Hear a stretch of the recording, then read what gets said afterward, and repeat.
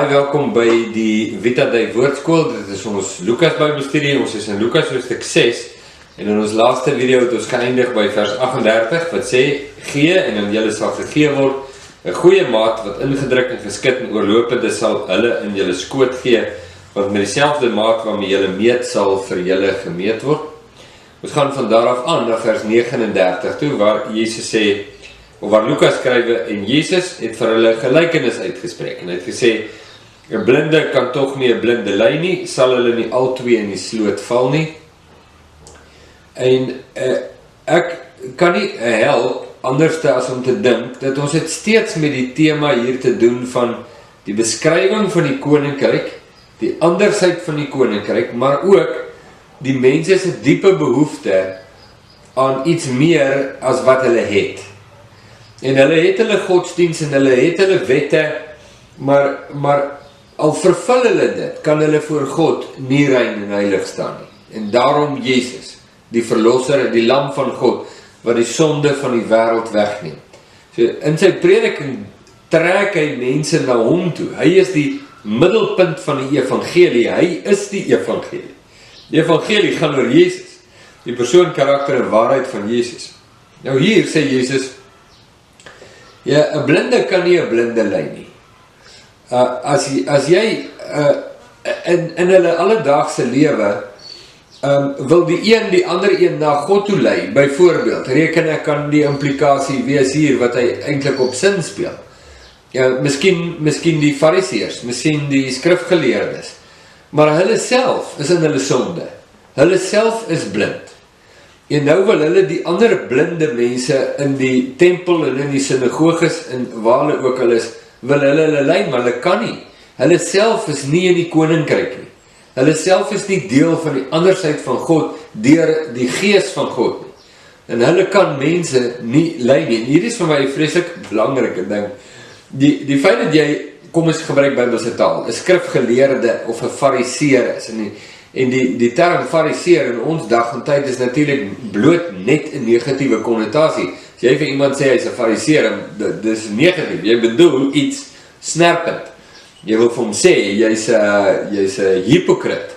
Jy's 'n skynheilige, of soos jy nou gesê het, 'n skynsheilige.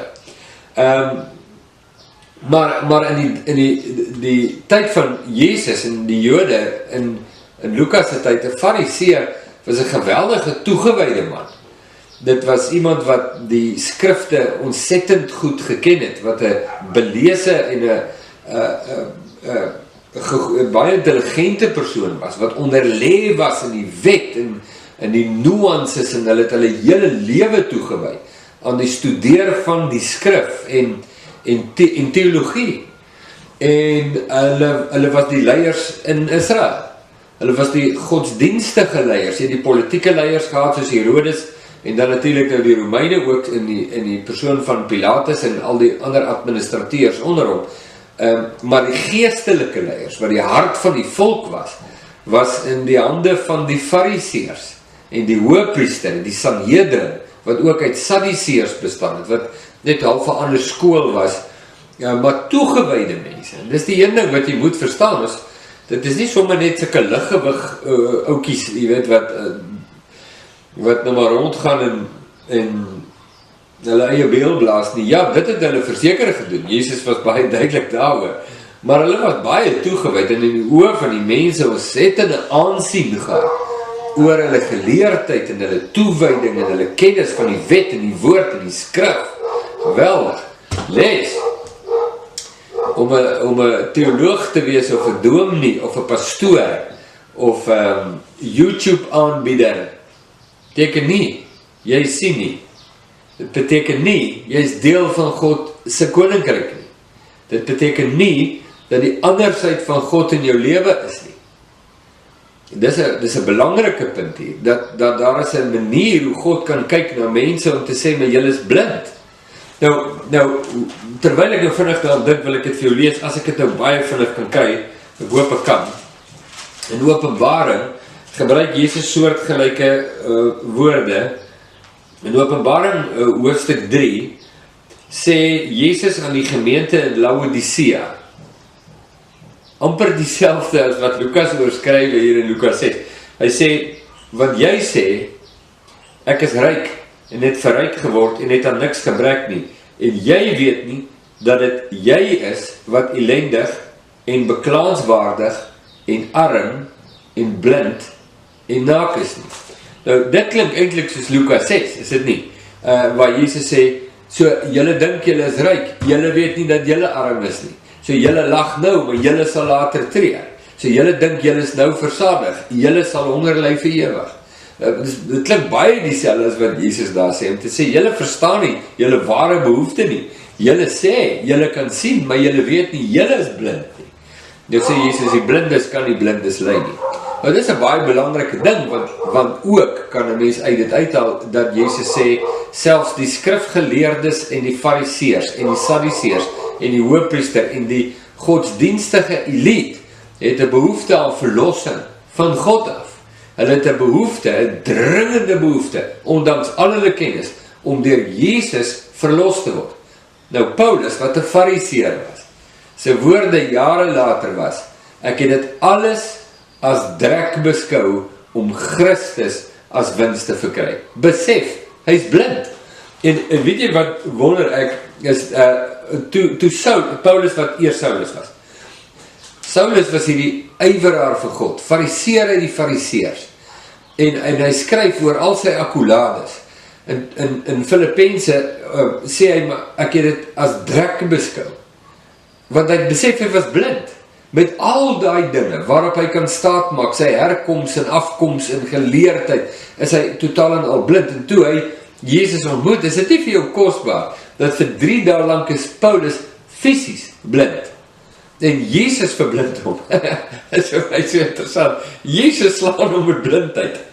Guara. En daar kan hy niks anders doen. Daar is hy blind, kan nie sien nie, kan nie niks nie, moet gelei word. En ek weet nie, ek dink sommer nou maar net. Dit was waarskynlik deel van Jesus se bediening aan Paulus. Daar was 'n 3 dae lange intense bediening van die Heilige Gees aan Paulus, om sy eie diepe armoede en blindheid te besef. En te verstaan, dat die enigste manier om te kan sien, is as jy Jesus toelaat om jou oë oop te maak. So Jesus sê, blindes kan nie blindes lei nie. Julle kan maar in kerke wees en geleerd wees en teologie praat en manne van gesag wees. As Jesus jou oë nie oopgemaak het, nie is jy blind en het jy niks om vir die mense te sê nie. Maak nie saak wie jy is nie. Jy kan hulle nie na die koninkryk lei nie, want jy self nie daarin nie. Jy kan nie hulle oë oopmaak nie, want jy is self blind. En jou behoefte aan Jesus, en dis die saak wat Jesus aanspreek, deurlopend, jou behoefte aan Jesus as jou verlosser en jou hersteller met God is ononderhandelbaar. So hy sê verder, 'n leerling is nie bo sy meester nie, maar elkeen wat volleerd is, sal so sy meester wees. Nou, ek moet net vinnig sê wat nie hier staan nie, en dan miskien net kyk na wat daar staan. Jesus, daai versie het niks te doen met ons as gelowiges is nou net soos Jesus nie. Dit is die little God theology wat ek nou hoor hy nou 'n naam het. Maar daai sentiment van ek en Jesus, ek en God, is parture, nee, soos ek geleer het daar in die Vrystaat toe ek klein was. Ek praat van 'n partuur. Ons is op gelyke voet met mekaar en hy het my geskape na sy beeld. Daai hele akelige stuk lering wat jy rond te doen, is natuurlik 'n infame leuen. Daar is nie so, dis nie wat hier staan nie. Wat hier wel staan is, Jesus sê, julle word geleer deur mense, en daarom weet julle soos mense en kyk julle soos mense. Maar julle het nodig om geleer te word deur God, dat julle kan verstaan wat God sê en kan sien wat God sien. Dis die enigste bedoeling met hierdie woorde, is nie om te sê, jy word soos God nie. Dit is die woorde van die Satan in Genesis 3, as hy vir Eva sê, jy kan net soos God wees. Wees om ongehoorsaam, eet die vrug. Die rede hoekom hy nie wil hê jy die vrug moet eet nie, is omdat hy weet, jy gaan net soos hy wees. En hy plan die saadjie in Eva se hart, dat sy kan op dieselfde vlak met God beweeg. Sy kan haar eie, as het ware, God wees. Sy kan haarself realiseer. Moenie hierdie versie gebruik om daai giftige saak te voer nie, want dis nie wat daar staan nie. En waarom sê Jesus verder? In konteks hou hy net aan. Hy praat nou oor hierdie blindes en hulle is deur mense geleer, maar hulle weet niks van God af nie. En nou vra hy, waarom sien jy die splinter in die oog van jou broer, maar die balk wat in jou eie oog is, merk jy nie op nie? Jy verstaan nie. Miskien mik Jesus hierdie direk op die fariseërs. Ja, om vir hulle te sê, wat het hy gesê, julle sif die muggie en sluk die kameel in. Julle is toch so ingesteld, weet, oor hier 'n eiertjie te lê en daar 'n eiertjie en so te maak, maar julle is self nie by God nie. Julle maak asof julle nou mense kan help om beter te sien, maar jy sien nie die toestand van jou eie hart nie. Jy verstaan nie dat jy net so verdorwe en verlore voor God staan nie. Waarom sien jy die splinter in die oog van jou broer, maar die balk wat in jou eie oog is, merk jy nie op nie? Of hoe kan jy vir jou broer sê, broeder, laat my toe om die splinter wat in jou oog is uit te haal, terwyl jy self die balk wat in jou oog is nie sien nie? Geveinsde, haal eers die balk uit jou oog uit, en dan sal jy goed sien om die splinter wat in jou broer se oog is uit te haal. Nou, net wat interessantheid hier, is, dis 'n saak, hierdie saak wat Jesus hier aanspreek, is 'n saak wat jy baie in huweliksberading kry. So twee mense kom vir huweliksberading, man en die vrou. En dan sien jy hierdie toneel voor jou oë afspeel. Die man wat praat oor die splinter in die oë van sy vrou. En die vrou wat dit doen, en nie een van hulle erken voor God die balk in hulle eie oog nie. Daar die hele beradingssessie draai 180 grade, die oomblik wanneer hulle ophou die splinter in mekaar se lewens en oë verwyder en voor God staan en sê, Here, wees my genadig, verwyder die balk uit my oog. Ons bid heeltyd vir die vrou, Here, wees haar genadig, verwyder my tog met die ou balkie of die splintertjie by haar, en dan kom jy nergens.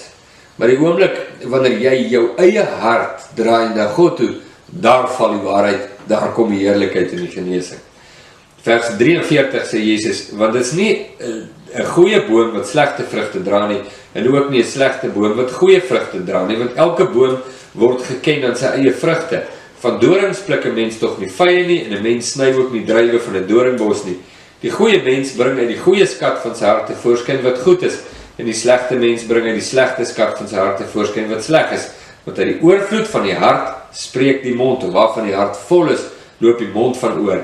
En wat noem julle my, Here, Here, en julle doen nie wat ek sê nie. En daar is die saak van die boom, en die hele analogie van die vrugte.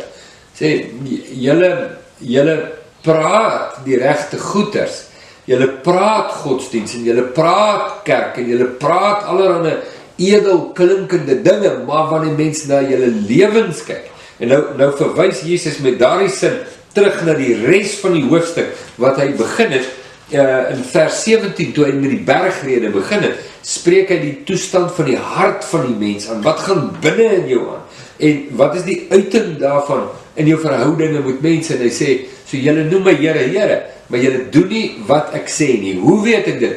Ek kyk hoe julle optree teenoor mekaar, ek kyk na die gefeinsheid van julle harte, dat julle vir heeltyd en aldag met die ander mense se foute en onreinhede en sonde, en wil julle dit aan die groot klok hang, en julle wil met die Here oor dit praat, en jou skoonma, en jou vrou, en jou man, en die politici, en hierdie en daai, maar jou eie hart, bring jy nooit voor God nie, en die gefeinsheid en onreinheid van jou eie hart, kom nooit in opregtheid voor God oor jou lippe nie. En Jesus het harde woord om te sê, as jy by my is, doen wat ek sê, en bring jou hart na God toe, vir wat dit werd is, vir wat daar binne is, kom jy, want jy het 'n verlosser nodig. Ons is so vinnig om te sien hoe Suid-Afrika 'n verlosser nodig. Maar los eers vir Suid-Afrika. Wat van jou? Wat van jou daar waar jy staan, en miskien voel jy, hier's 'n houding so in jou hart, wat sê, nee, toe maar los my, ek's okay, nie my worry nie, maar worry oor daai. Net daar dat jy 'n probleem, en die probleem wat jy het is met God direk. Want God sê, jy is 'n geveinsde. Jy weet nie dat dit jy is, wat arm, blind, beklaanswaardig en naak is nie. En totdat jy dit nie besef nie, sal jy nie uitroep na die verlossing wat net God kan bied nie. So Jesus bring op 'n baie kunstige manier, amper wil ek sê, bring hy die mense deur sy woorde terug, na die realiteit van God of die mense voor God en die ware toestand van hulle hart en hulle ware behoefte na 'n verlosser, na 'n Here, na iemand wat hulle kan reinig van die diepste onreinhede van hulle eie lewe. En dit is wat Jesus gekom het om te kom doen.